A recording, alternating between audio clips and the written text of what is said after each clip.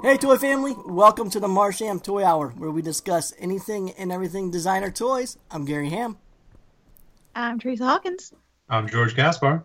Guys, congratulations, this is episode 150. You believe it?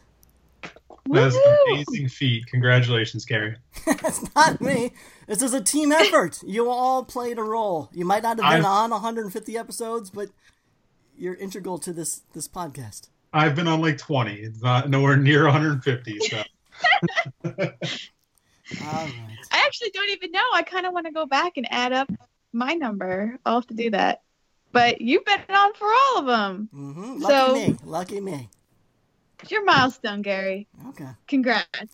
Well, to celebrate my monstrous number of 150, I thought we would have a big guest join us today.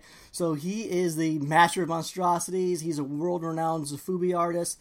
He's the owner and operator of Mutant Vinyl Hardcore and Death's Vault Gallery. So let's just go ahead and welcome, Mutant Vinyl Hardcore to the show. Welcome. Hey, guys. Hey, how you doing? And we're going to call you Rich for the rest of the show, right? Please, yes. Okay.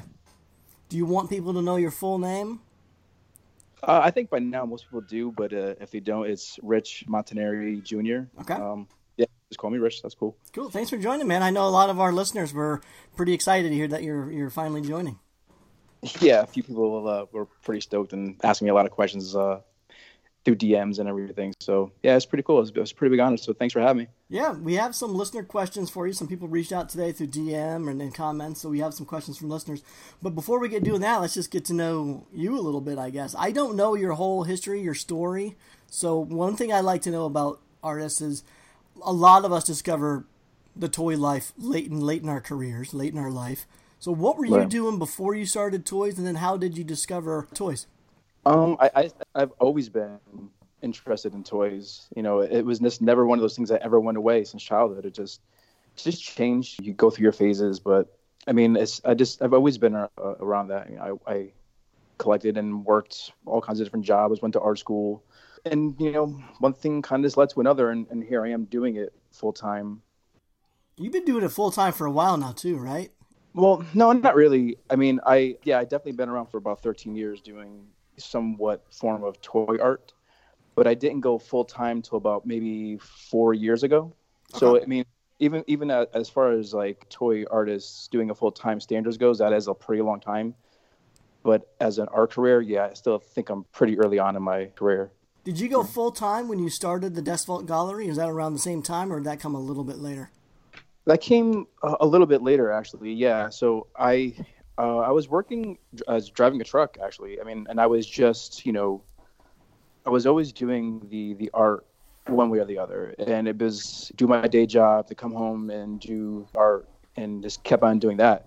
You know, and year on going, and the art thing just kept on picking up more steam, kept on growing a fan base. And it got to the point where I was just like, all right, well, I'm actually doing better as an artist than I am with the day job. So it just kind of was one of those situations where it was like, I got to make a choice. My son was just born, almost a year old at the time. And I was just like, all right, F it, let's just give it a shot. Right. So I quit my day job and pursued the toy thing full time. And it's been like a pretty big roller coaster of a learning process and how to take care of a family, take care of all the business side of things, and also still try to grow as an artist. Right. No, that's a scary time. The first year that your son's born, and then you're kind of, you know, as a new parent, you're kind of struggling with the idea of, shit, this isn't just about me anymore. I got to support others and all that sort of stuff. For you to want to go off onto your own and explore this art side of your career full time when your son was only one, I commend you for doing that. That's no easy thing to do. Yeah, it was scary. And then, you know, to be quite honest with you, to make matters even harder, it was that I got really sick with a stomach condition about the same time. So I went full time as an artist, and then within months to almost a year later, I got the stomach condition. It was just like, all right, now what am I going to do? It was just a very, very stressful time. No kidding. And I know a lot of people, when they go off on their own first full time, sometimes, especially artists, they don't get that health insurance. No, you know, thank God for, you know, the Affordable Care Act. It came along right at the right time where we qualify for the, you know, for benefits. So nice. I was able to, you know, take care of everything properly and actually have health insurance. So I mean, it worked out great for me. But yeah, man, it's one of those things you don't really think about because you're really focused on the art, and then you once you like like, all right, I'm gonna do this full time now, and you go off and do it full time, then you're like, oh yeah, we got to do taxes and we got to do health insurance and we got to do all these things, and it's like, oh yeah, we got to make a paycheck every single month, and it just becomes all these little things. You're like, oh yeah, that we'll figure that out as we go, and you don't realize all these things you don't plan for. Right. Now, where are you living now? You're in Connecticut? Yeah. Well, yeah, I'm in the New Haven County. So yeah, I've born and raised in Connecticut, and live in New Haven. Right now, I'm about a town over from New Haven. It's a little bit of a nicer town. I think Sket One used to be from Connecticut. Yeah, it's funny that he was kind of like the first kind of like larger toy or artist that I met, and it just happened to be like he was like in the same town, and he was really cool with me, and helped me get into a show at a skate shop we had here in our town, which it's not here anymore, but it was Channel One. So it kind of helped me get me into like the skate deck show where he let me paint that, and then with the Dunnies and all that. So he was there in the very beginning of like kind of steering me in some direction. How did you guys run into each other like just around town though? Did you guys meet each other at like art shows, or how'd that happen? I don't really remember 100%, but we had some mutual friends, and just from being in the town, it was like one dude was like, hey, this guy, and he does these things that you're into, and that's when I like got introduced to him, and we kind of just went from there. I mean, like I haven't talked to the guy in many years, but like I still have tons of respect for him. And when I do see him at like a decon, I'll stop by and say hi, but it's been a while. What a small world. I heard people say stories about, meeting Huck when he was a manager at Kid Robot store, and then here you're saying that Sket pretty much got you into your first art show and everything. That's such a small world. It really is. I mean, I think it's always been like that. I mean, like especially with like this style of art, it's definitely a small world for sure. You said you did Dunnies? Yeah. At the beginning? Yeah, definitely. Really? I had no idea you did custom. Like, when I think Mutant Vinyl Hardcore, I just think of, I guess, the current stuff. I had no idea years ago you were customizing Dunnies. Well, I mean, was it in the same style? Sort of. I mean, like I was just more like there's definitely two out there. I mean, I always wondered where they ended up. I mean, I was just more, I was painting like just these really stylized eyes on them and really simple things. But yeah, man, I started out collecting like Dunnies and, all kinds of Kid Robot toys, and it just transitioned, like it's kind of like when you get into like music or stuff, you might come across that one pop song or whatever it is, and then you start going down this rabbit hole of like the refined versions or the more concentrated thing, and you're like, you keep on going down and deeper and deeper and deeper until you get to that one thing that really grips you, and that's where I ended up with Sofubi. Yeah. I don't know if it holds true today, but Kid Robot and the Dunny was most people's, gateway into toys back in the day. Well, I think it's a great little platform. I'm not gonna disrespect it. I mean, like, there was definitely a time when I was like, yeah, I had that complete change of heart, and I was definitely shitting on them. But like, you kind of come full circle to come back. Like, yeah, you know what, man, they have their place. Yeah, definitely. And they definitely deserve the respect that for the time that they changed the game for a lot of artists. Oh, for sure. So was your focus in the scene at first more as a collector and less as an artist and a customizer and a toy creator? It's weird because, again, I would just collect. Like I collected like McFarlane toys, He-Man toys, you name it. I just like toys. And when I got to like the Dunnies and stuff, I would just collect that. It didn't really come to like me like being like the painter until like I got into this Sofubi thing, and that's when things kind of took off, because I would see the toy I would have and kind of like, oh, it would look kind of cool in this colorway, and it wasn't done, so I was like, oh, I'll just paint it for myself, and I would paint things for my own collection, and people would reach out and be like, hey man, would you mind painting one for me? I'm like, yeah, no problem, and that just kept on going down a rabbit hole, which we can talk about, but yeah, so I mean, like it wasn't ever like the whole like this was the game plan. It was just I just wanted to keep doing what I was doing, so I had to do this. Well, evolve, I should say. Right. A lot of people start out that way, and when they get into toys as a collector, then they slowly evolve into customs or doing shows, especially the artist side of it. And then eventually, it seems like you had a strong desire to then take your knowledge in art and art school and all that to then build Mutant Vinyl Hardcore. So at one point of your career, how long did you collect before you decided, hey, screw this, I'm going to try making my own designs work? Man, that's a good question. I mean, maybe a couple of years. It was more along the lines of respect. So I was, I was a huge fan of a brand called Reelhead, right? So what happened was, like, I was at Toy Tokyo one day, just toy shopping, and I came across Bounty Hunter, and I just fell in love with Bounty Hunter. And then from Bounty Hunter, I came across, Secret Base, and then Secret Base to Reelhead, and for a while, that was the brand. I was just really into Reelhead, and I had a toy blog and everything, and the toy blog was named Mutant Vinyl Hardcore. That's where the title of my company came from. So I had a whole blog dedicated to just Reelhead, and I would get, like, sometimes we would do like larger size runs, and I was painting them, and the word got back to Mori in Japan, and he wasn't very happy with it because, I was taking his toys that he painted, and I was acetoning them and repainting them, and it was just like, hey man, that's kind of disrespectful. And I was like, man,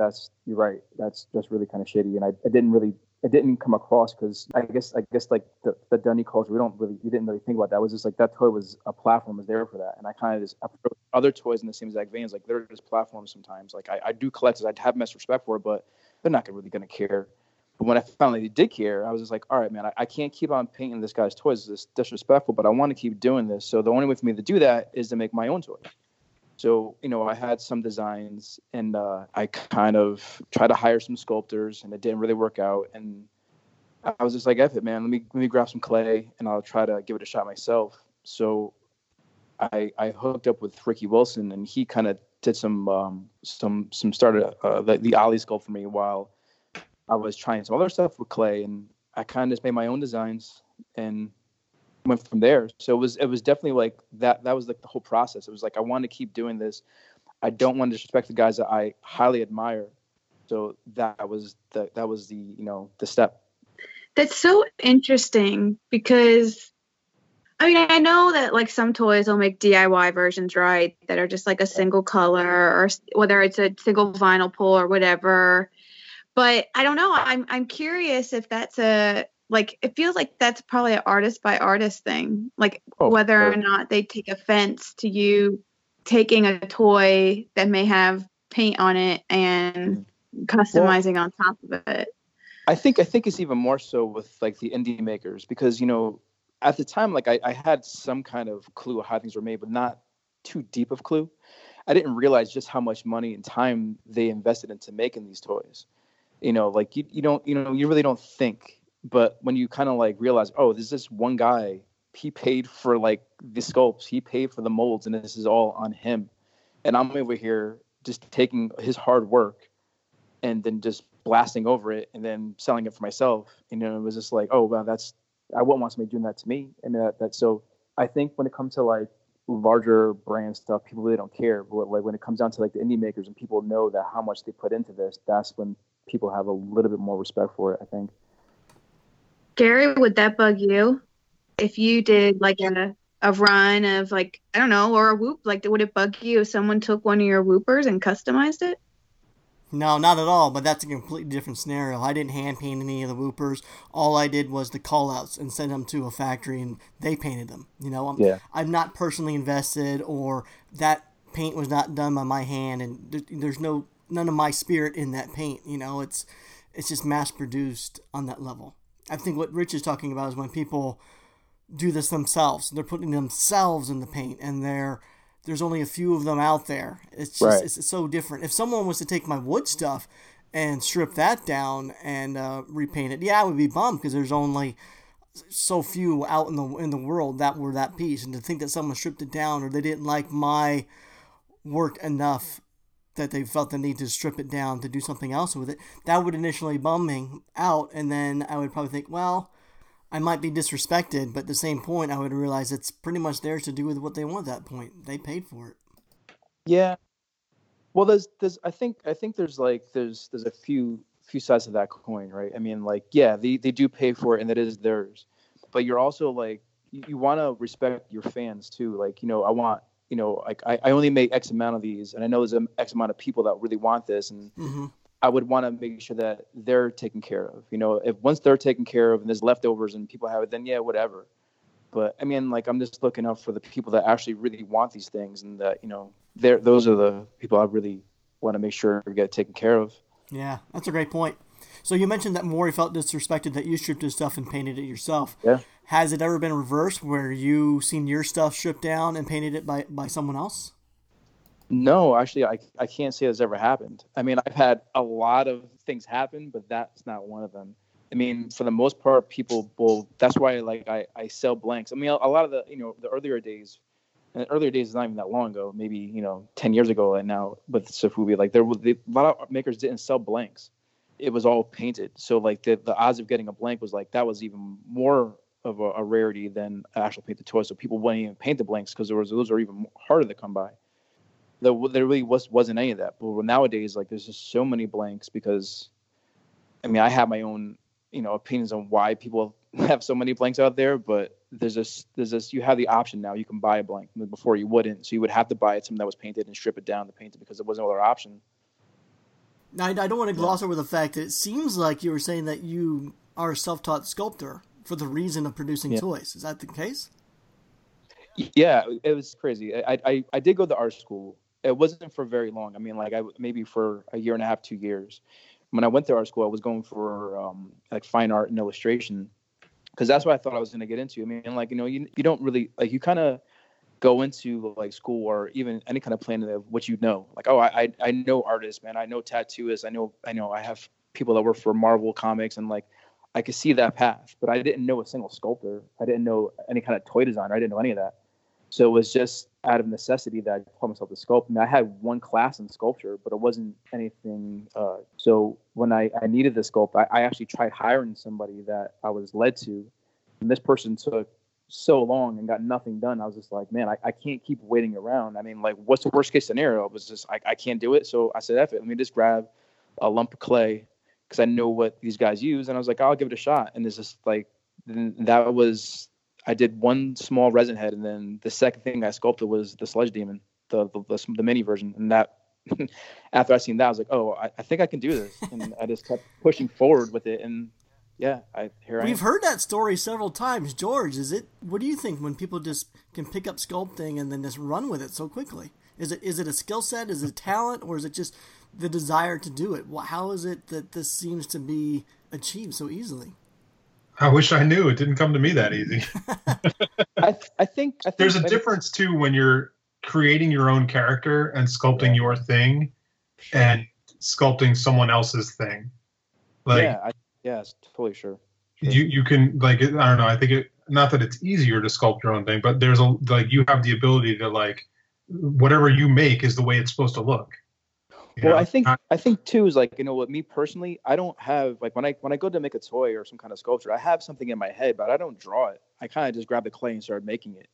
This way, you're not, like, I'm not married to any design. So if you're hired by somebody, they're going to give you turnarounds, this, that, and the third.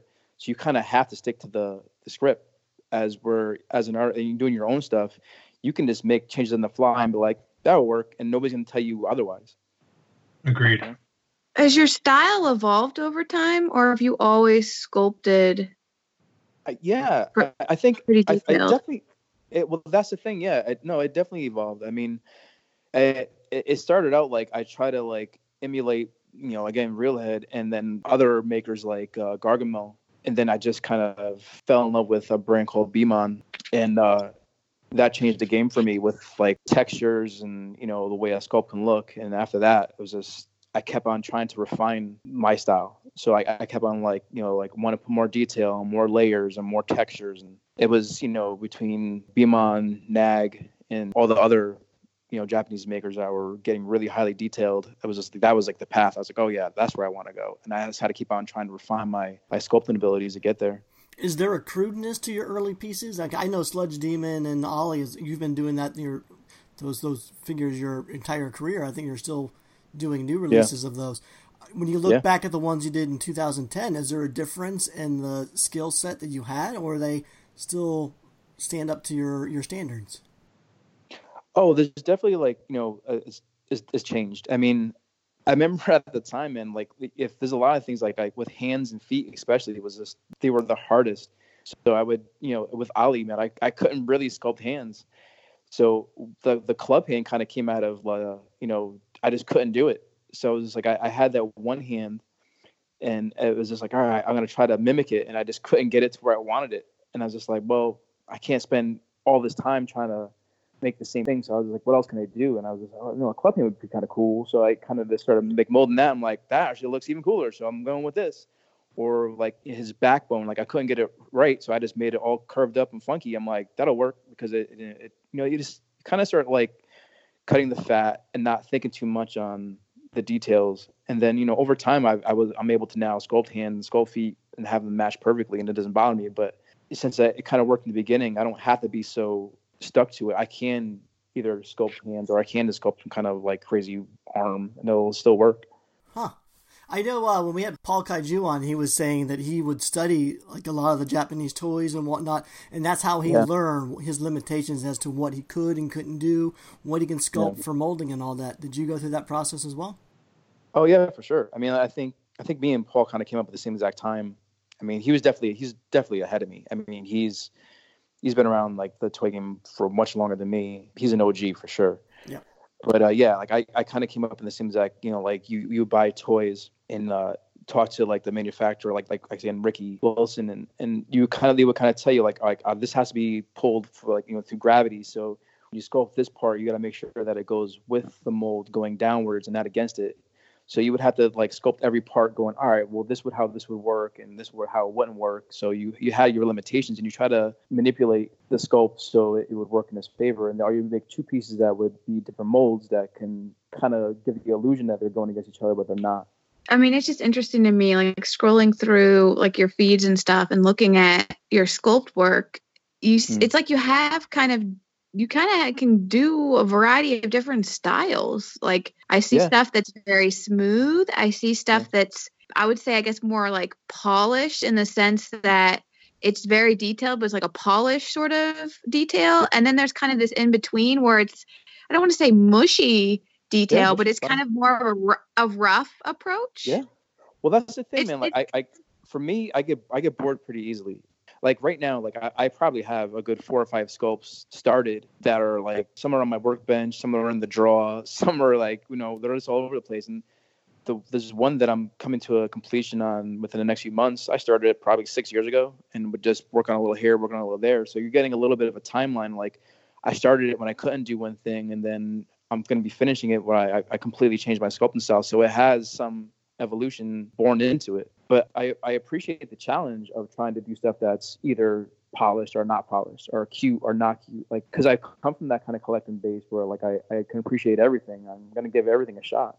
I really want to know how you accomplish this like rough detail. I don't know how to explain it. Like some of them are, how are you applying some of these texture that almost make it look like rock, I guess, for lack of a better word? Like it's bumpy and it's not polished. Are you using something to achieve that? Yeah. I mean, like you'll find all kinds of stuff, from crumpled up tinfoil to kind of, hemp sacks or whatever you can get your hands on that has some kind of texture to it. Just, by working it into the clay, you can get some pretty cool stuff. And it just, you kind of like over time, you kind of have your little bag of tricks. And then like you have some things that you know how to come back to and manipulate that to look different. So a lot of time, like, especially with the earlier stuff, it was just crumpling up tinfoil and just mashing it into the Sculpey, and then just taking like a brush with some Turpenoid and just smoothing that out and doing it over and over again. And that'll bake it, add more Sculpey, do the same thing in certain areas. And you would build up layers. Huh. Okay, of all your bag of tricks, what do you feel like is your most innovative or cool thing that you feel like other people out there would be like, oh shit, that's awesome, I should do that too? Or like, oh my God, that's such a good idea, I never thought of that. And everyone will start doing it because it's the coolest tip and trick ever. I don't think there's any specific one, to be honest with you. I mean, when I sat here with other sculptors, and everybody kind of has the same things, man. Like, it's just, I think what it really is just, refinement. I mean, like, so many people will throw in the towel way before it's finished. And if you just kept on working it, you can get to a different level. Like I've seen so many toys that have so many tool marks. I'm like, man, if you just sat there with a little bit more Turpenoid and a brush, or just kept going at it, you could have smoothed that line out, or you could have added a few more lines that are just a little bit more subtle. You know, I think that's the biggest thing. Is just the patience to keep working on something, even when you think it's done. You might want to put a little bit more work into it. Now, you mentioned that you developed a relationship with Ricky over Velocitron over in Japan.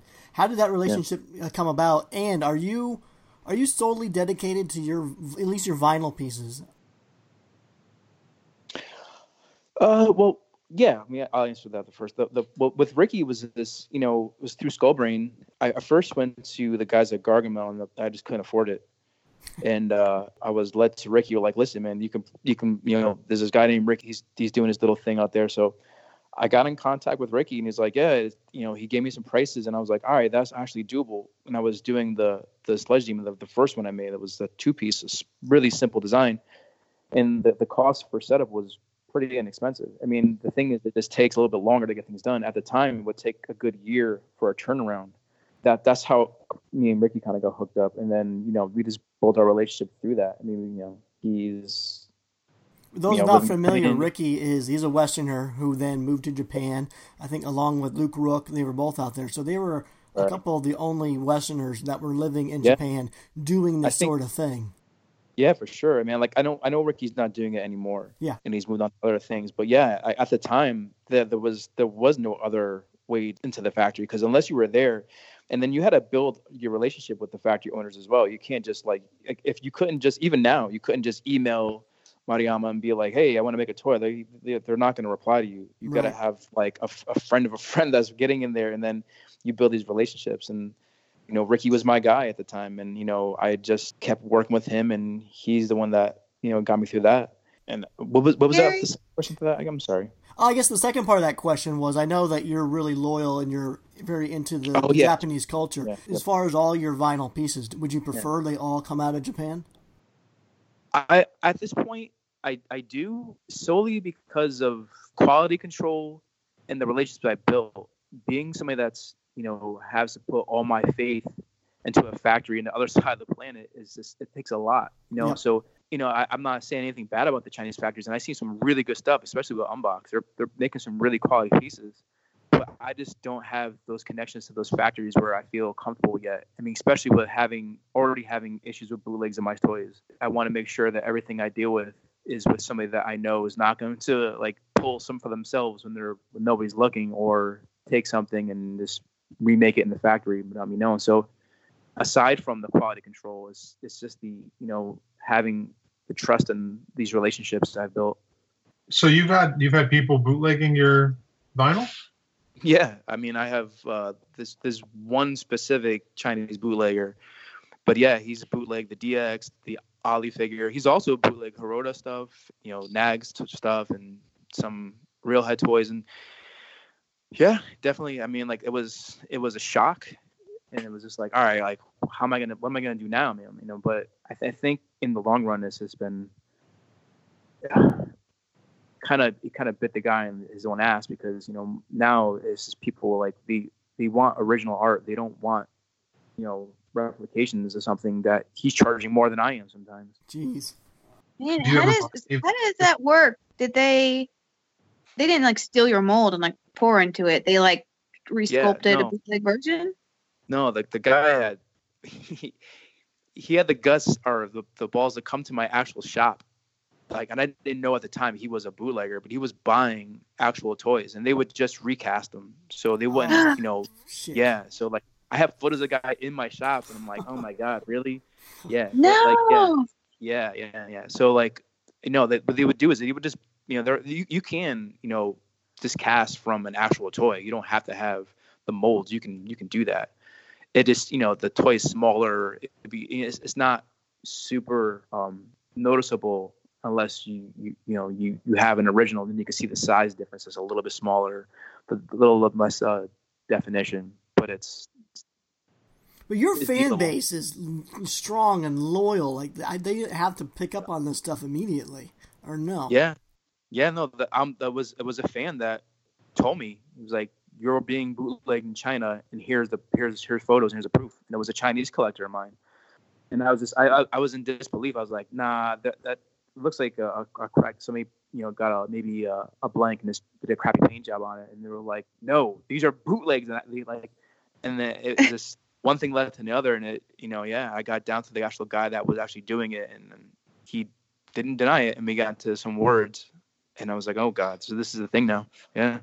It's something to be aware of when you become popular. And like I said, a lot of I was going to get to this later in the show, but for those not familiar, like Mutant Vinyl Hardcore stuff, it just sells out. It's just, you have to do lottery systems and stuff to earn this stuff. And a lot of the times I've heard new collectors who are picking up into your stuff, they have a hard time getting it because of the lottery system. And then you're also very aware and wary of the secondary market. So it sounds like you might not trust the newcomers as much because you want to ensure that the fans that have been loyal to you for years are able to get your pieces as well. So, but we can talk about that later. But that's something a listener did bring up.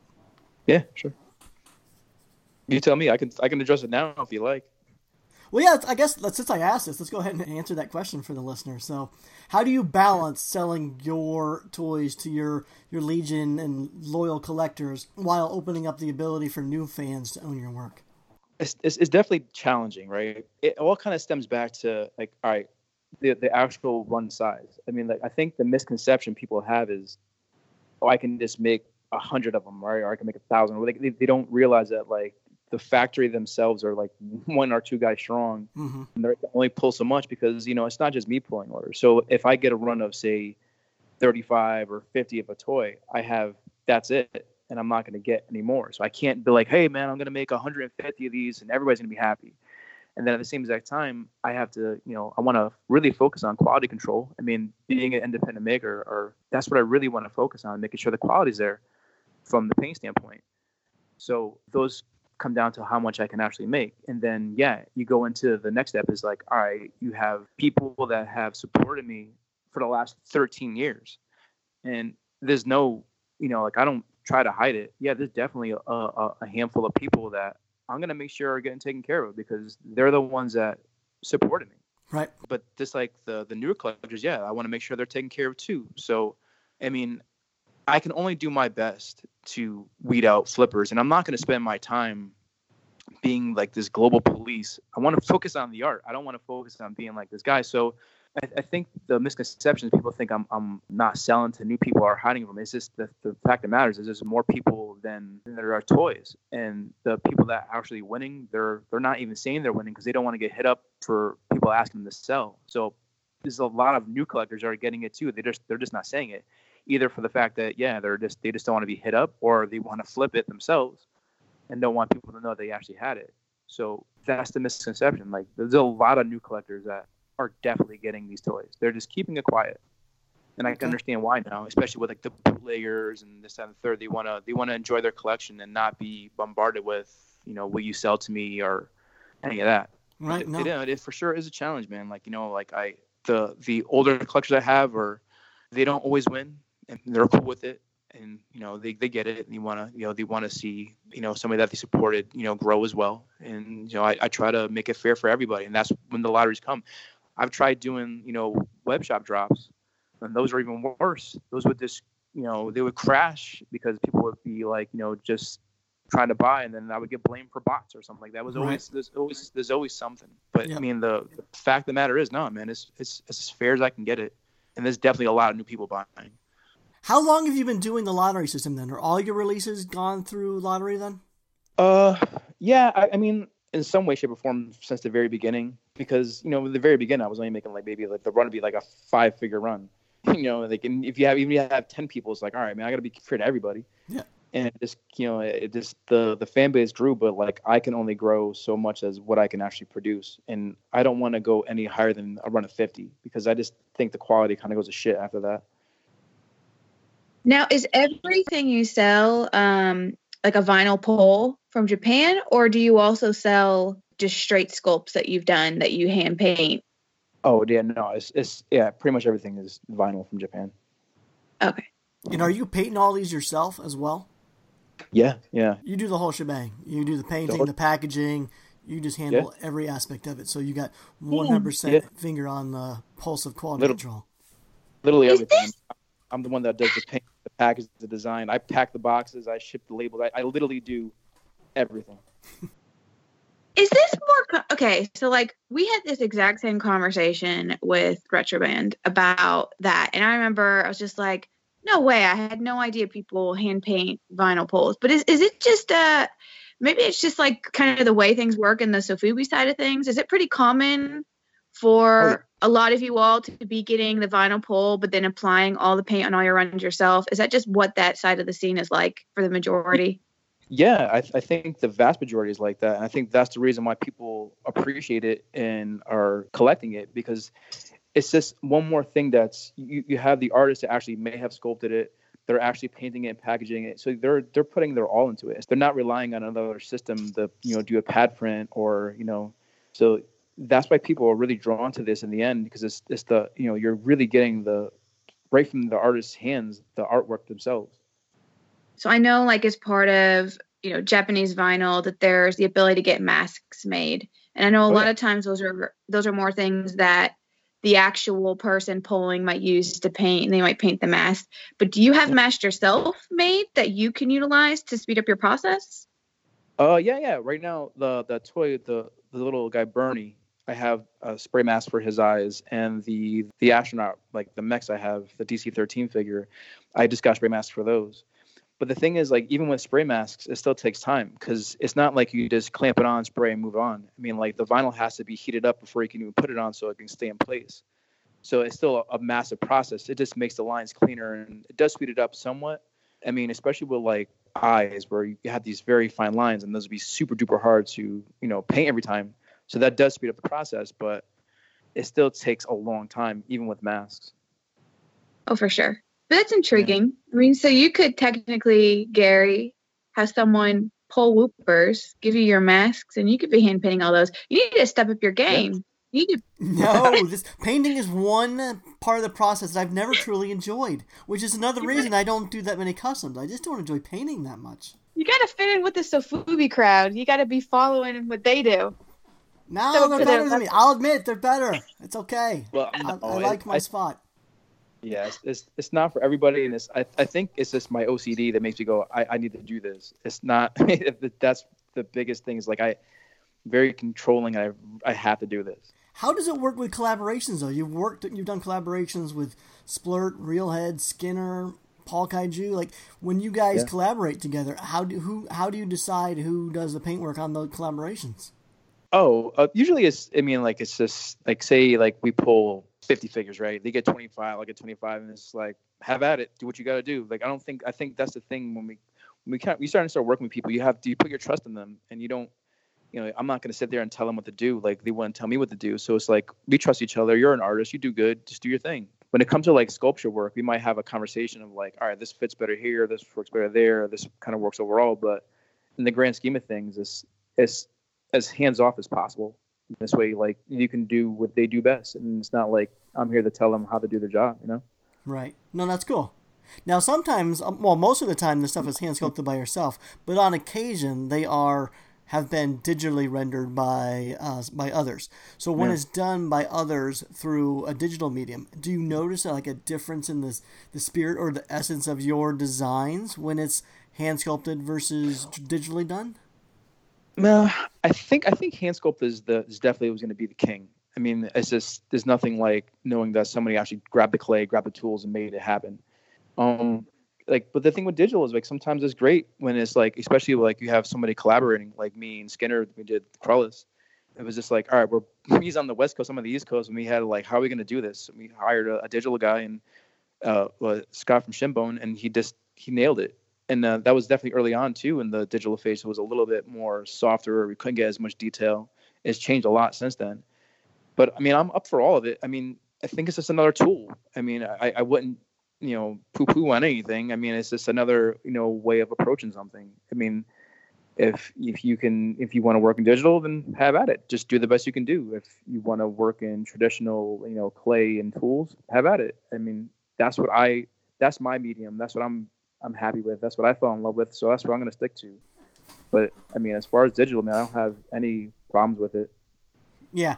Now, when you're working with a digital sculptor, you have to play the role of art director and look at the stuff. Are Yeah. you trying to get them to sculpt and make it look as hand done as possible? Because I know with digital printing, a lot of the times things tend to look a little smooth and more rounded, and they also have the advantage of mirroring and symmetry, and that's probably something that you don't want in your work. So I imagine you have to try to steer them away from that digital appearance that you can sometimes get. It depends. I mean, when I did the last figure with Metacom, no, I wanted it to be as clean as possible. But with Krullis, it was like, yeah, we need to have some imperfections, and that's the thing, man. Like when it comes to imperfections, there's nothing better than your own hands, because you're gonna make that mistake no matter what, just because that's the nature of the beast. But no, man, it really depends. It depends on the sculpt and the concept of it. Now, okay, so we've talked a lot about your work and kind of the various styles, but is there any kind of inspiration behind it? Or is it just like monsters and creatures in your head? Like, is there a world you're building or a world it's based off of? Or is it just kind of whatever you think is cool, you just make it happen? Yeah, real cool for sure. I mean, I grew up on, fantasy and barbarian movies and all those kind of things. And then just, between like that, horror movies, and then you get into like anime, and it's just you kind of just you don't have to like really go by any rules. And there's definitely like, you start building a little universe, and it's like, all right, I can get, kind of boxed into this. So I'm just going to make whatever my mind wants to make. And then I just make it. At first it was a little more like, all right, I'm going to stay with more like the Japanese, the yokai monster kind of gripe. And then I was like, well, I kind of want to make, like these mechs and astronauts. And like, I don't want to just be stuck making that. So you just got to start at one point, you got to like, all right, I'm just going to make whatever, and then grow past that. Do you think because you have such varied styles and kind of jump around to different stuff, do you feel like you have a varied collector base? Meaning, I'm sure there are people who are hardcore fans that collect anything and everything, but do you feel that you have some splits where there's some people who only like one thing and other people who are after the other, and there's kind of pockets in your collector base for the different styles? Definitely, for sure. I have like a little toy called like like Doji, or they're more like the little small kind of yokai monster cute kind of style thing. And yeah, there's definitely people like they just want that, or there's people that want like the more grotesque stuff, and they just want that, or there's people that can appreciate both. So yeah, for sure, there's definitely different people that they just kind of jump in, jump out, or they want everything. Yeah, for sure. Okay, so you said cute a couple different times. I want you to tell me what you think is the cutest thing you've ever made. I'm gonna look it up and see. that I ever made personally? That you for of all the toys you've ever sculpted and made, what do you think is the cutest toy to date? I want to look it up and see what I think of it. First, well, I think like the chibi stuff with Unbox is by far the cutest. But if something that I sculpted, is gonna be Bernie for sure. He's like a cross between Hot Stuff and Gremlins. So okay, Teresa, look it up and let's give us a number 1 to 10 on the Teresa Cute Meter. How high does it rate? It's not going to be number 10 on her Cute Meter. I can for sure tell you that. I don't think so, but we'll see. Hold on. Mutant Vinyl Bernie, right? Bernie? Yeah. Okay, hold on. Mutant Vinyl. I'm Googling Bernie Mutant Vinyl Hardcore. He has big ears and bug eyes, man. It's like a Boston Terrier. Okay, so it's like this goblin guy. Yeah. Right? Yeah. Okay, wait, here. Before I comment, let me screenshot my results and make sure I'm looking at the right thing. So hold on. Let me put this in the Skype chat. Because I made the mistake. I mixed up Retroband's toys and I felt like an idiot. So let me make sure I don't screw this one up. Hold on. Pasting it in. Okay. Just tell me this. Is it blank or is it painted? Oh, I see it. Yeah, it's blank. Is that it? Yeah. Okay, so that's your cutest toy to date. All right, listen, hold on. That's the cutest thing that I sculpted. That doesn't mean like I can't go cuter if I wanted to. That just happens to be the cutest thing I sculpted. I can appreciate the cutest thing down to like Hello Kitty. I just haven't gone that far into it yet. Sure. No, I totally get that side of it. I'm still curious. Teresa, 1 to 10. On your scale and the style of cute that you collect, where does that rate on the cute scale? 10 being the highest, you would buy it at a 10, and 1 being no. Oh, God. Well, I mean, Go ahead. I know it's going to be like on the super low side, and that's totally okay. I'm not going to be offended at all. That's the fun of the show, though. it does have kind of nice big eyes that you could paint like black, right, and keep it pretty simple. And it's kind of like it's a little chubby and like a little. Yeah, I can see how it leans a little more cute. This is a 0. This mental would never gymnastics. go on your shelf. But yeah, it definitely it just makes me laugh a bit because I looked at it, I googled it, and I was like, "Is this it? Like, is this really supposed to be it? Is this cute?" It's a different cute. It's not Teresa cute. It's just different cute. Is it George monster cute? I see how it's cute in your world, but in my world, it's not cute. Oh, for sure. No, in your world, is a monster for sure. No, I totally get it. I'd throw it at least a 2. Give it a few cute points. All right. That's totally fair. I get it. Yeah. But yeah, I do have to say though, I know that the 2 that you're working on with Unbox are leaning. Like I always love chibis, especially when they get kind of chubby. It's like you take a toy and squish it. So, but it's kind of like you said, it's cute for your world, but in the grand scheme of like all of the scene, I wouldn't place those in the side. No, I think that's a fair assessment too. Like, you can't put it there, right? You really be forcing that into like this cute category that doesn't exist for it. It's not meant to be there. So I get it. And with the Unbox ones you're doing, the Chibi Super Deformed series, the DX and Ollie, those are getting really close to what I might actually pick one of those up if it's possible. I really, really like those. So you're now you're starting to like appeal to me a little bit. You might not be reaching Teresa fully, but you are starting to get into my world. Yeah, no, I heard the podcast and she was like, "Yeah, I don't think so." Yeah, no, I heard it. Well, that's what I was going to ask, because you are starting to kind of bridge that gap. Like Gary said, you're starting to him be like, "Oh," so then like there's the people like me who are even far, even more left, right? Because I can't help it. I like what I like. But you see, like, could you see yourself attempting to go further that way, or is that too far for you? No, I mean, if it happens organically and it's meant to be, then I sculpt it. But I'm not going to force it to try. I'm not going to like design something because I'm going for an audience, right? I'm going to make it because that's what I want to make. And if this happens to fit that audience, then so be it. But it has to be something that I'm into, and has to be something that I want to make. This way, I love it. I don't want to make it just to make it. I want to make it because I want to make it, you know. So if I happen to be sculpting something and it goes that direction, great. Like right now, like, you know, for my daughter, I have this toy that I'm making, these little feral children, and I'm gonna make a little girl head. So I'm gonna make that face as cute as I can get it, but it's gonna be on this little body that's kind of, you know, they have like a fur kind of upper part. It has like little booties and has little gloves. But for me, that might be a more cuter side of things. But it's only because I wanted to do that. I'm definitely not gonna try to force it, because then it wouldn't be real. And I think that's the thing where the collectors kind of they know, like, oh, he's just looking for a cash grab, or he's kind of trying to do something that's not in his lane, you know? Yeah. No, I get it. That makes sense. Now, Rich, you were talking earlier, and I think this is a point that you made that I think we kind of just glossed over real quick, but you were saying that you don't necessarily sketch and design these things out.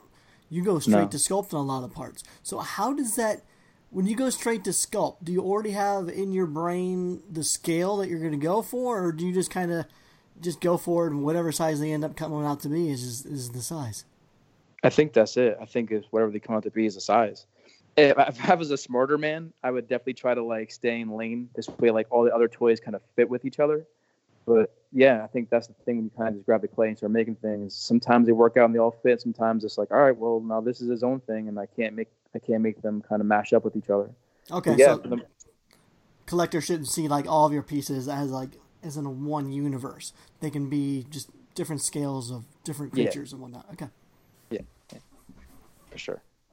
So do you ever see yourself, because I mean, you've taught yourself sculpting, and I know everyone kind of seems to evolve, but do you see yourself staying in the world of Japanese pulled vinyl only? Do you have a desire to do any kind of molding or resins or other things outside of that, or is that the wheelhouse you want to stay in? You have done resins though, right? Yeah. No, I've never personally pulled it. Like I have, like I work with Clutter and they do my resin stuff, or the guys from Box Squad, they do my resin stuff.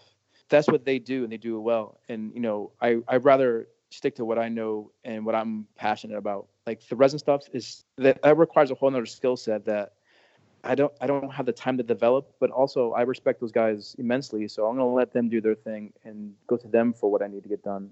And I'm just going to stick in my lane because I really love what I do. I love doing the sculpture work, and I love working with the Japanese vinyl, and that's just where my heart is at. It seems like you have a great working relationship with Clutter Studios. The one piece I saw, a 2-foot resin version, and it almost looks like a fiberglass sculpture, but to hear and read that it was resin, I was impressed. They're doing phenomenal quality over there. Yeah, no, like Josh Miranda, the guys, the whole team they have over there, they're class acts, man. Like I've known them for the same probably 13 years too, and did they specifically choose the Sludge Demon as a pay homage to your first figure, or did you have any decision to that? Did they reach out to you to do the Sludge Demon, or how'd that come about? They reached out to me. Yeah, no, they reached out to me, and they said, they were like, "What do you think about doing something like this?" And I'm like, "All right, let's give it a shot." And then we're like, "How about we do it this big?" I was like, "If you can do it." Did you get one of those? Yeah, I have one for my shop. Nice. And then they came to me with the prototype, and I was like, "Oh my goodness!" And I have a photo on my Instagram somewhere of like I had my daughter sitting, like I'm holding her in front of it because she was not even 1 year old, and it's just like this is just so funny how big this thing is compared to the baby. So I've heard Unbox Thrown Out. You've collaborated with them, Clutter. You mentioned Medicom as well. What have you done with Medicom? Well, I have my logo is that demon mask, and I've been trying to work with Medicom for a long time. And when I finally got the green light to actually do something with them, it was just like I didn't want to continue to do what I'm already doing. Like I wanted to try to go outside of my boundaries. And that's why I was like, all right, I want to do some kind of homage to, like American kind of character. And that's where Felix the Cat, I was like, that would look kind of cool with this. And I kind of worked it up, and I proposed it to them, and they were cool with it. So if you look at that figure, it's under the vinyl collectible dolls line, kind of a high honor.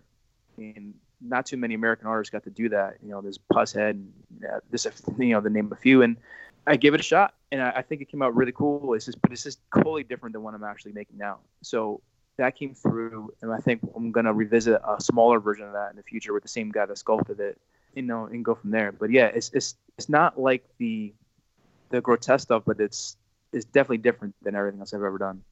Do you see yourself working with one of the larger companies to do a more mainstream? Like, would you apply, say, a DX or an Ollie to a Bear Brick or a Dunny? Well, I don't want to speak out of what's coming in the future, but yes. Oh, okay. Yeah. I mean, there's definitely I'll be able to make an announcement next year, but yeah, I'm going to be continuing working with Medicom and those guys. As far as Dunnies, no, I haven't. I mean, it's not because I wouldn't, it's because I haven't been approached, but I don't know if that would really fall in line with what I'm doing anyways. I mean, I guess it would have to be something that would maybe some kind of take on one of the earlier customs I did, but I just don't see them really fitting me. But as far as Medicom goes, yeah, I'm definitely going to continue working with them guys. It's just one of those things, you're doing all this hand production, hand painted, your stuff is extremely limited, and it's probably spendy for a lot of your fan base. To have that one item that's maybe mass produced, maybe it's not painted by yourself, but at least it's something Mutant Vinyl Hardcore that someone out there can actually obtain and possess. Right. So it would be cool for you to do if someone was to want to work with you on that level. That'd be awesome. I think, it's just time. I mean, I'm going to continue doing this because I enjoy doing it. And if the opportunity comes up, we'll see. But I think it's just, it's just time. I mean, if the fan base is there and the fan base demands it, and then it will happen. If not, then it doesn't. I mean, he did get a VAG series Gary. So his Ollie was in what was it, series 16, I think. Yep. So I mean, that to me is I love VAG. It's one of my favorite kind of blind series that came up. I said VAG. I'm not saying I like that. I caught that you said it, and I laughed as if what if you said it the real way that we normally say it? So I mean, they couldn't have come up with a better name. I ain't gonna lie. I mean, they couldn't. Still like, I know, like, and it's. I mean, no one's gonna say Vinyl Artist Gotcha. You're just gonna say VAG. I say VAG. I know Gary likes to say VAG like a weirdo. It's not. But the acronym is not the. It's an acronym. When it's an acronym, you say the letters. You don't say just VAG. But no, anyway, we disputed this before, and we proved that's not the case. It's VAG. Anyway, just the fact that you've been able to do that, I mean, that I think is a cool way to get your name out there, and maybe we'll see other VAG from you of other characters and stuff. So it's cool that you're doing stuff like that, and there'll be more like that through Unbox and whatnot. Just different ways people to get their hands on your stuff. So yeah, I mean, I think it goes back to, again, this if it's happening organically is good. I just don't ever want to be that guy that's trying to force something to happen because I'm like, oh, I think these collectors, I can capitalize on them. Like, I just want to make something that's from the heart, and then hopefully it resonates with who it's supposed to resonate with. I just don't want to be hunting down these companies, but hey man, we should make this or we should make that. I just want it to be meant to be. Like I want it to happen because it's just meant to happen, not because I'm trying to force it to happen. Right, I can appreciate that. Yeah. Can we talk about? There's a figure on your Instagram. I think it's called the Executioner. Yeah. What's going on? Tell us more about that thing, because that sculpt looks amazing. Thank you. So killer. Yeah, no, I mean, so for when I opened up Death's Vault, it was, that's again, like I was sick, and like a couple of years after that, and I was working from home, and I was like, I need to get back to a studio again. So I went back to where I had my first studio, and I got, the space, and the space was just larger than I actually needed. And I was like, all right, either I'm going to make a little hang up for myself on one side, or I can do something with it. And just like sitting down, I was like, no, it'd be kind of cool to have a little gallery, right? I mean, like I wasn't, I was still kind of sick at the time, and I wasn't able to travel really much. I was like, well, maybe I could just bring people here. So after I got, the space set up, I was like, all right, let's do a show. And that's when Death's Vault kind of started working. And I was just like, over the next few years, I'm like, it'd be kind of cool to do like a mascot for the shop. And Death's Vault is like an homage to like the Death Head DX. It's like his vault of toys. So it's Death's Vault. And like when I did the logo for it, it was from, EC Comics. And I was just like, it'd be kind of cool if I had like a mascot that's kind of like a throwback to a horror comic mascot like the Crypt Keeper. And that's when like this Executioner kind of character kind of came to be. I was like, that'd be pretty cool. So I hired Monster Sandbox to sculpt that for me, because it was definitely in his wheelhouse, and I liked what he did with a few other artists. I was like, I hired him to do that, and here we are. And it came out really, really cool. But it's definitely more of like the line of like a McFarlane-ish kind of toy meets Sofubi. And I love the way it came out. And we'll see how the fans react to it, and if it's good, I already have plans to continue on with other characters, getting that kind of like super kind of action figure-y kind of sculpt. Like, yeah, man, that's where that kind of guy was born from. Yeah, it's definitely more of an action figure feel than a normal vinyl feel, Yeah. No, I just, that, and again, it's just like the super, super detailed. I was really into like I make him look like kind of like Arnold Schwarzenegger meets like this medieval. I just didn't want to have an axe. I want to have some kind of sledgehammer where you can just, instead of like cutting heads, it just bashes heads. I wanted to be super brutal. All right, so he's a logo for Death's Vault, right? Yeah. But he's got MVH on his back. Well, it helps connect, right? On the bottom of the sculpt, though, it has the Death's Vault logo. So at the very, very bottom, yeah. Like when you turn it over, it's this gigantic Death's Vault destroyed logo. But like I wanted to connect. I want like to get people to recognize who it was from. Like you got to throw a little bit on there that just to remind them that maybe a new collector doesn't really know. So if this putting the MVA scar across his back, it's just enough of a connection where like they can be like, oh, what does this mean? And then they can look it up if they didn't know, and then they can see the connection, and then it all comes together. So it's just like, you kind of throw a little bit of this into the next toy. And so the toy after that won't need it. Just that little bit of connection helps, create the glue to keep it going forward. Nice. George, you're talking about the scar work of the MVH on the Executioner, but I'm looking at one, I think it's called the Fink, where MVH is sculpted in like a raised and embossed treatment across the belly of the figure very prominently. It's really cool. A lot of the times the signatures of the artists and designers is like usually a foot stamp, and I like that you're implementing it on the main portion of the figure and also on sculpt. That's really cool. Well, thank you. Well, it's just comes down to like be getting bored and constantly like, well, we'll try this, let's try that. Right. So it in a grand scheme of things, they all may look completely different, but they all have that connection. They all work on a shelf together or in that world. Like I kind of look at it like Quentin Tarantino looks at all his movies. Like you have that the Red Apple cigarettes, and it kind of travels across different genres and stuff, and it kind of all these little things kind of connect everything together. Like the jiu-jitsu fighters with the Ollie head. I mean, that connects it to the rest of the vinyl hardcore toy world. So all these little things that kind of connect things together is the glue. They don't necessarily have to be looking the same or same size and stature. Right. No, that's awesome. I mean, Teresa, you're asking why am I not doing this sort of stuff? And it's because, one, my name sucks. So could you imagine ham written on every toy or a toy that just... It doesn't sound nearly as good as looking at this awesome figure and seeing MVH. Like that means something. I think you could really play up the ham angle. I think you could do it. No, it doesn't work. Like this, I think works. The acronym for ham is though, right? I mean, so it could work. What's the acronym for ham? Hard as a motherfucker. It's true. That's me. That is me in a nutshell. That is totally Gary. Wow. Gary ham on everything. Dude, going ham. That's badass. I like that. I could see you, Gary, if you tried to delve into this world. Not that you would, but like you could play with a ham bone, and like all of your characters have some like bone popping out of it that looks like a ham bone, and that would be your homage. Yeah, or that too. I would like everyone to address me in the future as hard as a motherfucker ham. Or Gary. That's it. See, you just did it. Now, Rich, when we were talking about getting you on the show, I admittedly I don't know that much about you, and I don't know how that's possible because reputation wise, I know you're the shit. You're one of the biggest names in our toy scene. But at the same time, you mentioned that you're underground and that you like to be deep underground and all that sort of stuff. So what does being underground in this toy scene mean to you?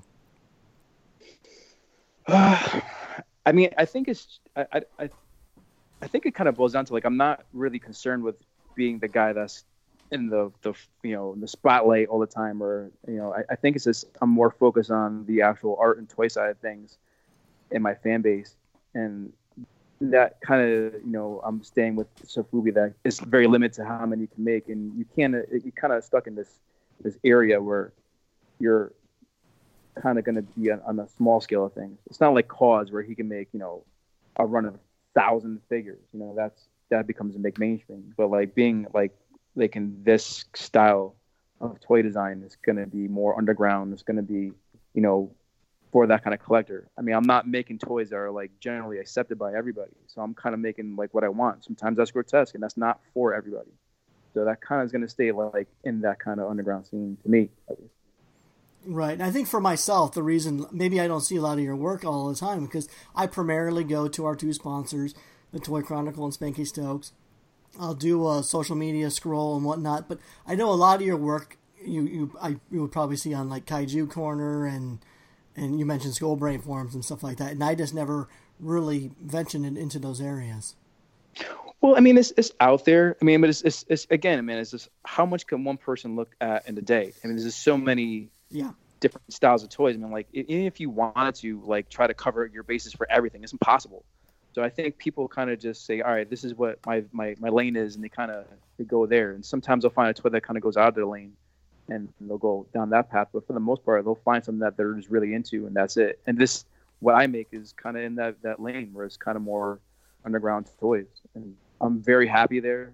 I'm very comfortable there. And, I think the fan base is just incredible. They're very supportive. They're very they're very passionate. They want to keep their kind of like toy scene pure, and they want to police it. They want to make sure everything is good. It's very personal. And that's why I like it. That's why I'm able to talk to my fans like one-on-one. I've become really good friends with some of my fans because of this. I'm not faceless, So these are the positives that come with being what I consider like an underground kind of toy designer maker. Yeah, it makes total sense. I know when I would go out to like San Diego Comic-Con, a lot of like, there'd be the mainstream stuff inside the convention hall. But if you wanted to see the Sofubi and the Kaiju, you would have to go to a show at Gunzo, or many years ago, you would go to Super 7 and, and see stuff there. So it's like, it is a little bit, it wasn't like in your face at like the stuff that you would see at conventions. Every once in a while you would see some stuff, but that's it with everything. You want to see the really cool shit, you got to go off the beaten path a little bit, right? I mean, that's where all the cool shit really is all the time. Yeah. Music or movies. But I think part of it too, and I pray this doesn't come across disrespectfully, but for I think people like us who aren't ingrained in that part of the scene, when I see Sofubi News, it's very hard for me to know who's behind it, because a lot of it for me looks the same, which again, I'm trying so hard to make this not sound bad, but as someone who likes cute, right? When I see a lot of the Sofubi, a lot of it is kind of a blended thing for me, and I can't look at it and go, oh, that's a Mutant Vinyl Hardcore versus a Retro Brand versus a Paul Kaiju. I can't do that because I just don't have. That's just not something I'm ingrained in. Whereas vice versa, I'm sure someone in that realm looks over at what I collect and is just like, they see the same old big eye smiley face stuff, right? And so that's why I've always had such a hard time understanding the Sofubi side of the scene, because it all kind of blends together, and I have a hard time understanding the differences between styles and artists and all that, because it's just not something I'm passionate about. That's exactly it though, right? I mean, like if it was something that you were really into, you would just automatically by osmosis start finding all the names and everything.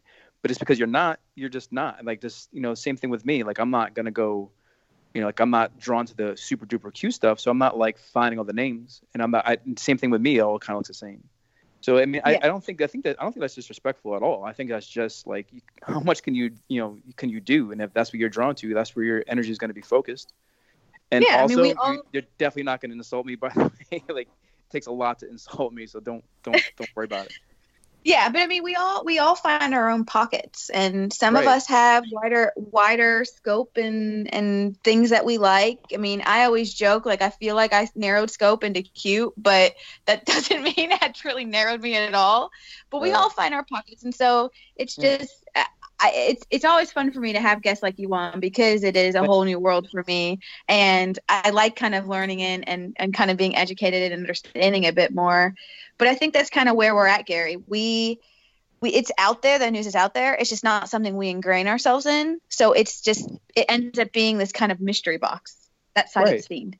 I mean, like I've worked with like Brant Peters and those guys, and like I've seen the Q side of that, and like I get it, man. Like you can only go so far. I mean, like what can you do? I mean, like, you can't collect everything and be on the know about everything. It's just impossible.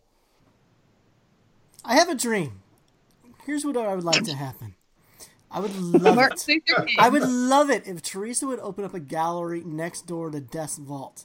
And on the same night, you can, like, one side is like Teresa's sort of thing, and then the other side, and you guys can just intermingle. I think that'd be perfect.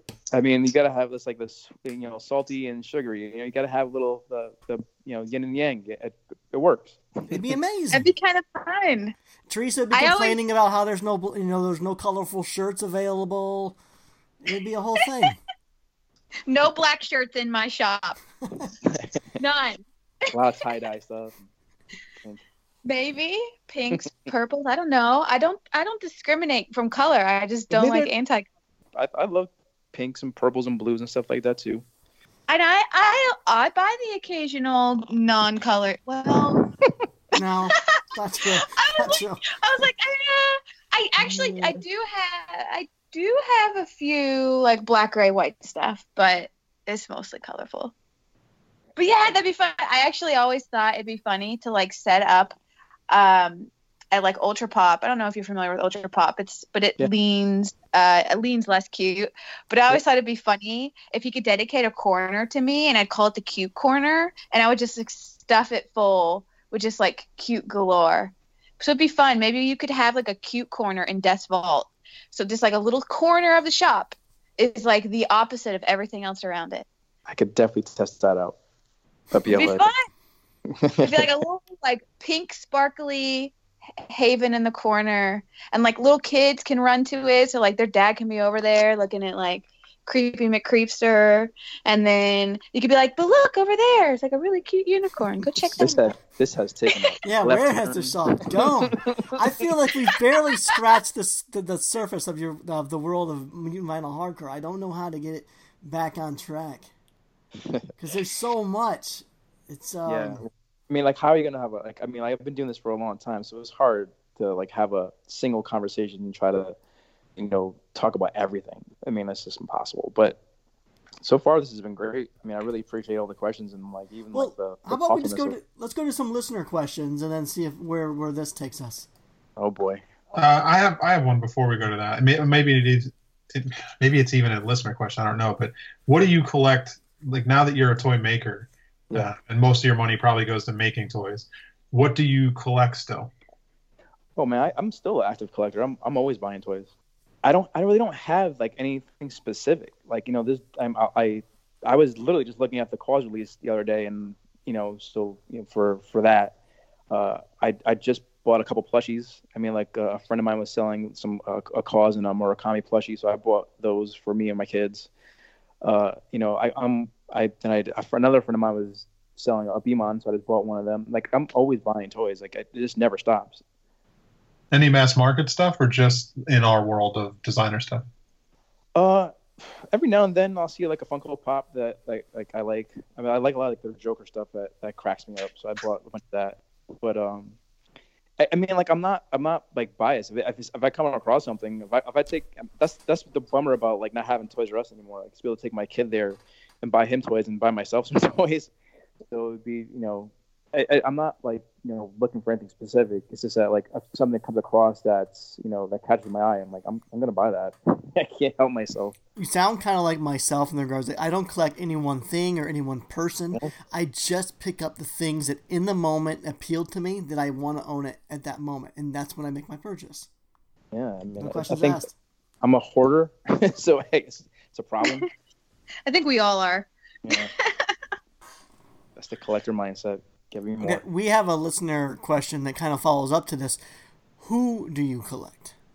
I think for me, it's always going to be Beamon. I mean, that's the one toy maker that will always be the king to me. I mean, there's between like sculpts and especially paint, it has changed my whole thought process of what a toy can be. That's always going to be the go-to.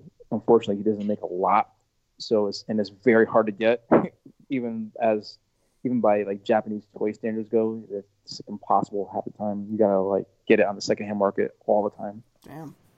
Yeah. All right, sorry, I'm a noob. Is Beamon a toy, like a name of a toy by an artist? Beamon is a brand name.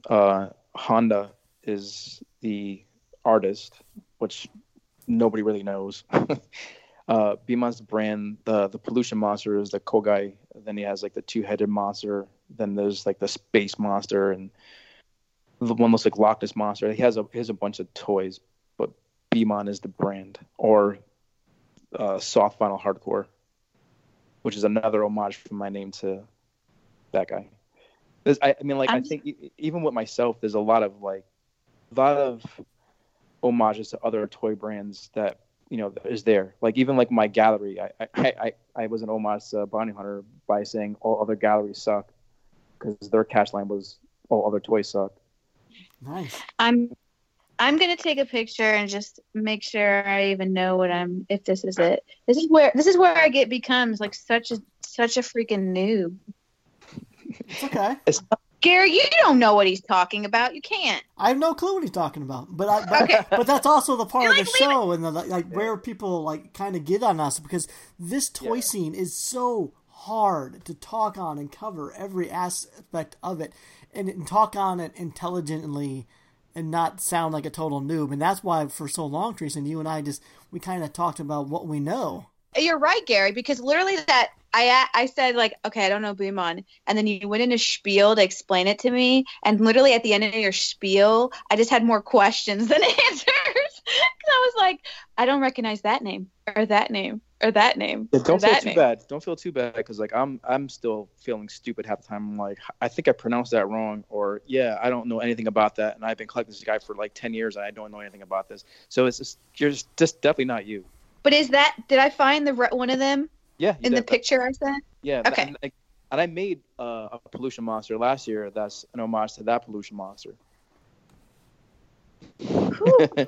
Yeah. So you do have inspiration sometimes. It's inspired by other people's stuff. Oh, for sure. I mean, like, it's just the way it works. I mean, like, not everything I'm doing is like this complete brand new idea. Half the time it's just like, man, it'd be cool to make one of those my own. Like, you know, so like that particular toy, it was a photo of that on the IKB Smogon header, but the toy was never made. So there was no official toy, and Beamon was the one that kind of made that toy. But there was no official toy of that, so it was kind of like an open market for it. I mean, there really was no licenses on it, so it's his toy, but it's not his design either. It was from a header. He didn't come up with that originally, and most of his other toys were the same exact way. Like the two-headed monster was a photo from Famous Monsters magazine.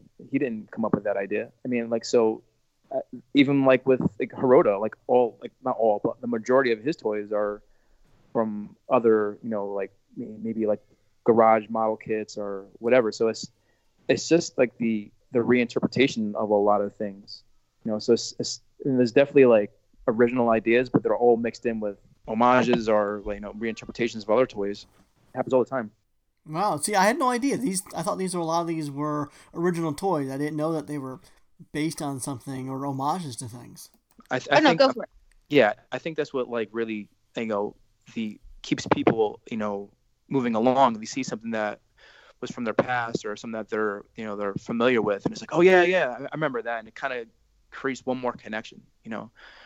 That's why, like, even with some of my toys, with like the Berserker, like the mask on that is from Lord Humongous from Mad Max. So it's just like these little things, kind of like just like, oh yeah, that's that little piece. It's just taking a little of this, a little of that, mixing it together, and putting your own little spin on it. And that's kind of like a lot of like Japanese design or patchy kind of toy designs. It's just like Easter eggs. Do you disclose your Easter eggs, or do you just kind of leave them in there as like, if someone recognizes it, awesome, but some may not and just like the figure as itself? Like, do you like it when it's more of an Easter egg, like that Mad Max mask? There's a tongue twister. Yeah, right. No, I don't. Yeah, I'm pretty open with everything. Like, I don't hide anything, but I'll put that out there, and then a new collector will come along, and long after I might have put that out there, and so they don't really know, and they don't know why they like it, but they just like it because they don't know. Okay. Yeah. So let's move on to some listener questions. Let's see if your fan base asks you some tough questions. Okay. I'm not even going to try. Well, I don't even actually mention his name. Eugil would like to know why they never win an MVH masterpiece for their collection. Well, because them and a lot of other people are trying to do the same exact thing. Simple. Easy. That's pretty much it. I mean, like, again, I try. I mean, that's why I'll do my best to have lotteries or do shop drops or do larger open runs or blanks. I do all these things to try to make people happy, but at the end of the day, I can only do so much. And some people are going to be mad, or some people are not going to win this time, but I try. And if I find out that somebody's been trying to buy something for like years and never got, I'll make sure that they get something at some point. I mean, like, I have a list of people that I'm like, all right, yeah, you haven't won anything in 6 years. That's kind of shady. So let me try to figure something out for you. Dude, that's crazy. I'm glad I don't collect you. It sounds really hard and frustrating. Well, thanks no for offense, the, but... No. No offense, Well, but no, he's probably that's a compliment. he's probably one of those booths. Like, we know when we walk into certain shows, there's always this like line of people ahead of you, and I always know there's Sofubi people, and you're probably one of those booths that people run to immediately and line up, and then your booth's emptied, and then it's just like you go hang out for the rest of the con. Yep. Pretty much. I mean, like, I know you guys were at 5 Points, but I had a tent set up at 5 Points way in the back. Just my Saturday. Yeah. Speaking of, are you going to DesignerCon? Oh no, not this year. Because I'm at, literally, like, my wife's having our third next week, and so like 2 days before my show and my gallery, so it's gonna be madness. And then after that, I'm gonna spend some time with my family this year, so I'm not gonna be able to make it out there. That's understandable. You know, Ms. Muju turned down having her baby on our show. Any chance that your wife would like to have the baby on the show? We can record that. Oh, God. That'd be new for things, but I'm gonna make it happen. At some point, someone's gonna deliver a baby on this show.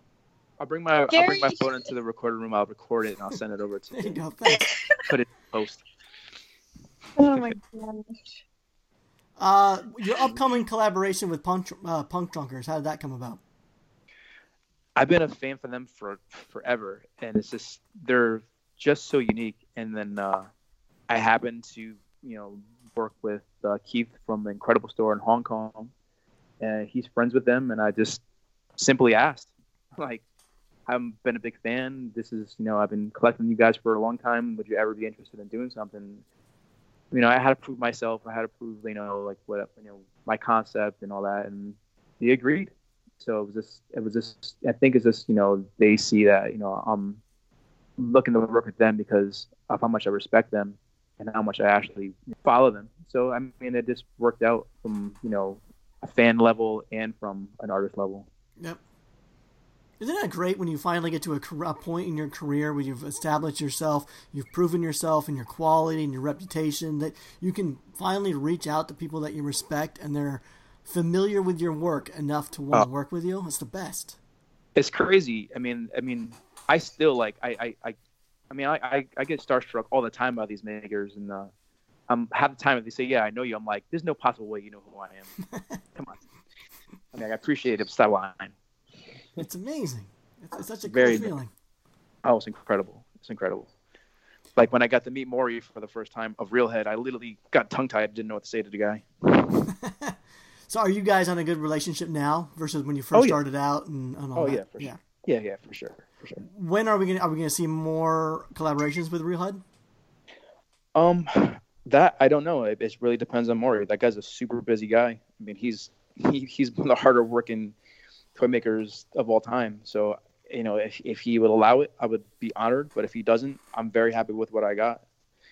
This to work with him that one time, is still incredible. It's still one of those highlights of my career. Wow. Now, you mentioned that was it your third child is on the way next week? My third. That's okay. So that's insane. And plus, you have the show that next weekend. So, how are you balancing your work life and your home life? Is it easy for you, or is it a struggle? Very delicately. I mean, yeah. Well, I'm very blessed to be able to do this full time, right? So, I mean, like, just that alone allows me to do many different things. Like, if I had to work a full time job and try to do this, it'd be so hard.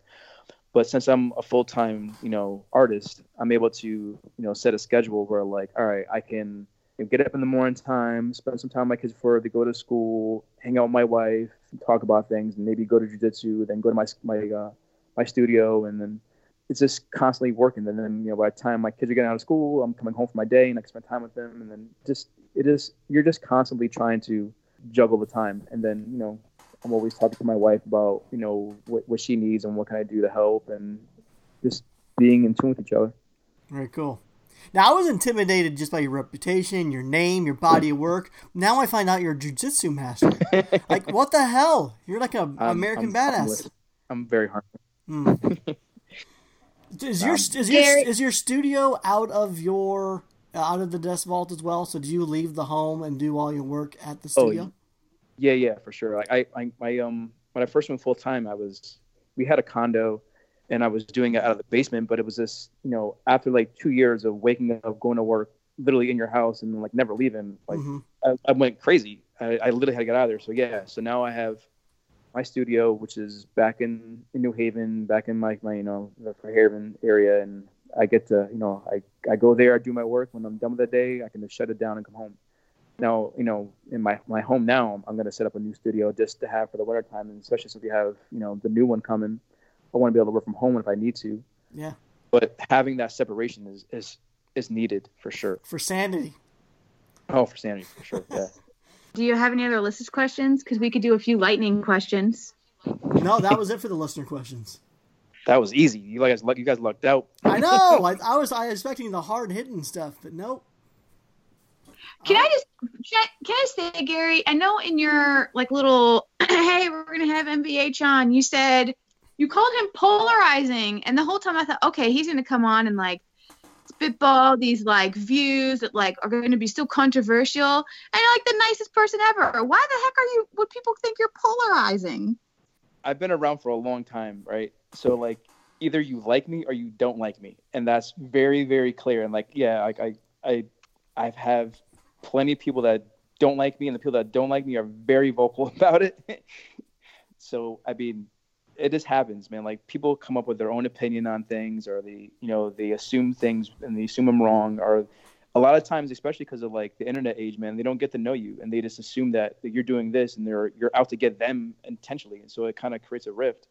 And sometimes those people get together, and sometimes those people start a little movement within themselves, and then they have your, you know, polarization there. But I mean, it's yeah.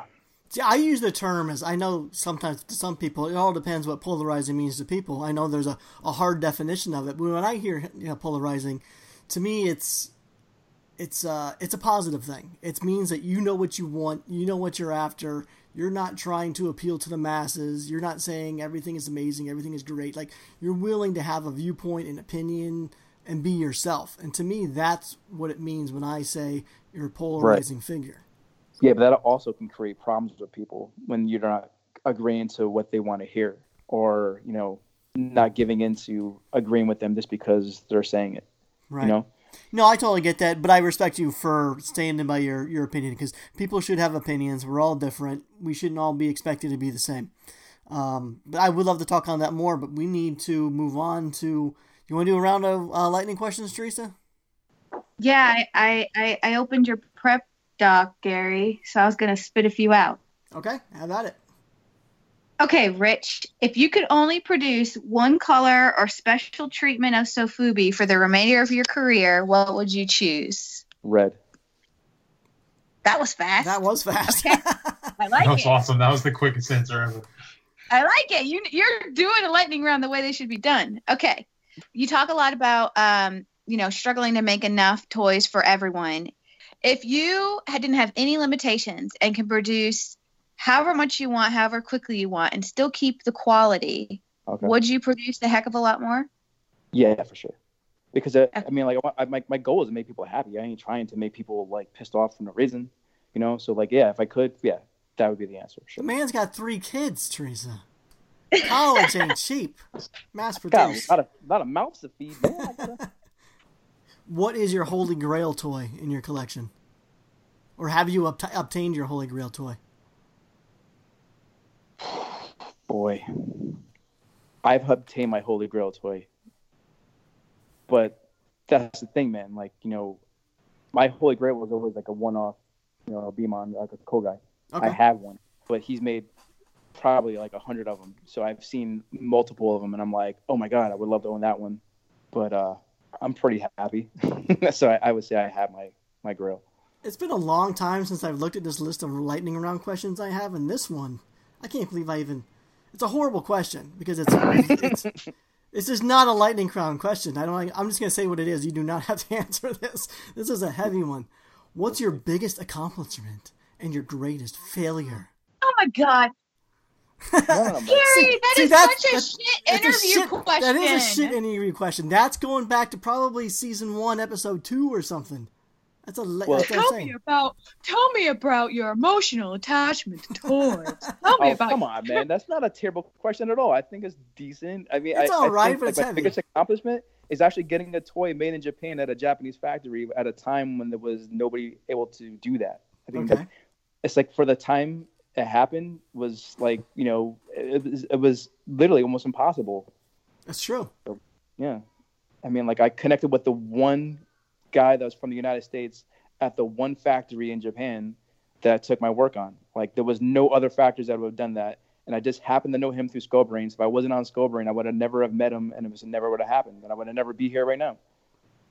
It's true. And There you go, Gary. and It was a good. It is a good question, and then also really like the whole relationship building in this industry. A lot of people like to hopscotch around to different producers and different makers, and I think like what you do, Rich, is it's so important. You build the relationships and you honor that relationship, and you're patient with that person. Like I know working in Japan is not easy, and you have to be patient and work with that mom and pop system and pulling 50 or 100 or whatever your piece is, and that's a detriment to the quality of work that you do as well, that you're building those relationships to be able to make the product that you make. Gary, you used the wrong word. It's not Did detriment. I say detriment? I know. Yeah. I'm an idiot. I can't even think of the right word now. I was like, that is the opposite. That is the opposite of what you mean. But you know what I'm going for. My I do IQ know is what not you're going high. What's your greatest failure? Ooh, my greatest failure. Jesus Christ. Oh man, that's a tough question. Trick question. He's never failed. Man, biggest failure. How do I answer that question? Like I would say probably like just disappointing fans. I mean as in this art career, I mean that's a hard one to swallow half the time. Like getting emails from people like just gutted. I'm like, that sucks. If you can go back in time, what advice would you give yourself now? Don't think too much. Just do it. Just do it. Yeah, I mean, like that's the biggest thing, man. Like half the time, like you can destroy an idea just by overthinking it and just like diluting it instead of just doing it. Stop thinking about what people will think. Stop thinking about what people are going to say or comparing you or having their gripes or whatever. Just do it. Do what makes you happy. You don't care what people are going to say because they're going to say it no matter what. So just do it. Nice. Yeah. Would you ever do a license piece? Yeah. And what license would you choose to do? If I can do a licensed piece, yeah, I would. Man, that's a question. Like, it's impossible to answer so fast. I would have to really think about that. It most likely would be some kind of movie franchise that's not so famous. That's more what I'm into. Okay. But yeah, I mean, I've talked Would it be safe to say that's probably going to be something sci-fi horror based, maybe? Or most likely, yeah. I've talked to Brian Flynn a few times about like seeing if he'll get up with some licensing, and that hasn't happened yet. But okay. I haven't, not for not trying. All right, last hardest hitting question. This is our hardest hitting lightning round question. What's your favorite Patrick Swayze film? Patrick Swayze film, Roadhouse. Damn right. There you go. I'm waiting. One day maybe someone will say Ghost. No one's going to say Ghost. Yeah, not when Roadhouse. It's a great one. No, it's always Roadhouse or The Outsiders. Those are the two answers. Not for Break. Me. Nobody said Point Break? No, I don't think so. Don't think so. But I'm changing mine to Point Break because I gotta be that guy. There you go. Well, Rich, I'm sorry. Hey, I had a Can I throw in one more really quick? Sure. Okay, you talked a lot about collaborations. If you could collaborate with anyone, what would be a dream collaboration that you haven't done yet? Cause. Crazy? Cause. Yeah, Cause. I mean, that's. I mean, I've had this conversation with my wife a bunch of times, and just like how that guy has become, what he's become. He's the apex of like toy design. I mean, like he's done it. That's like, because that's I think that's just so unattainable. I mean, like, why not? Sure, why not? Hey, you never know. Yeah, maybe. Rich, I do not want this to end. I've had a pleasure talking with you. I know we've barely scratched the surface with you, but we are up against the clock, so we do have to start wrapping it up. But if you would have us, I would love to talk with you again another time. Come back on. Yeah, man. Hopefully we've introduced you to some new people out there, and hopefully your fan base, they're probably disappointed that we didn't go further into your career and all that sort of stuff, but we'll save that for another time. But otherwise, I want to wish you best of luck on the birth of your child next week, as well as the show you have on the weekend. Man, you got a crazy weekend ahead. So best of luck on all of that. Yeah. But for now, why don't you take a brief moment and just let our listeners know where they can find you and all that good stuff. I am at Mutant Vinyl Hardcore on Instagram. Also, Death's Vault on Instagram. Same name on Twitter. I did have a Facebook page, and I might still exist, but I'm not sure. Basically, mutantvinylhardcore.com everywhere. Like that's the handle. So Google that. You'll find me everywhere. Awesome. Thanks again. It was a pleasure. Well, the pleasure was all mine. Thank you guys. Teresa, where can people find you? Yep. Want to find me? Check me out on Instagram, TMHawk24. George. I'm also on Instagram at Double G Toys. And I'm Gary Ham on Instagram and superham.com. This has been the Marsham Wow. This is the Marsham Toy Hour. We do this every week, not because we have to, but because Gary makes us. So until our next transmission, we're signing off. Bye. Bye. Man, I know there's so much more we can talk to you about. I know, and we forgot about sponsors though. Did you want me to do a quick sponsor spiel for you, Gary? Sure. Okay. If you want some, shoot. Do our sponsors sell Mutant Vinyl Hardcore? No. No, everything sells out. No one gets their hands on that stuff.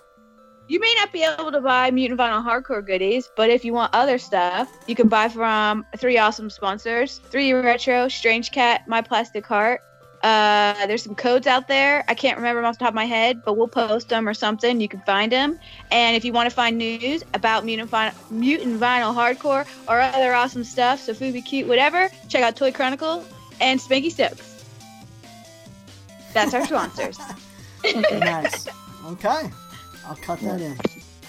All right, guys. Well, I told my wife I would be done by 8:30. So. Good luck with that.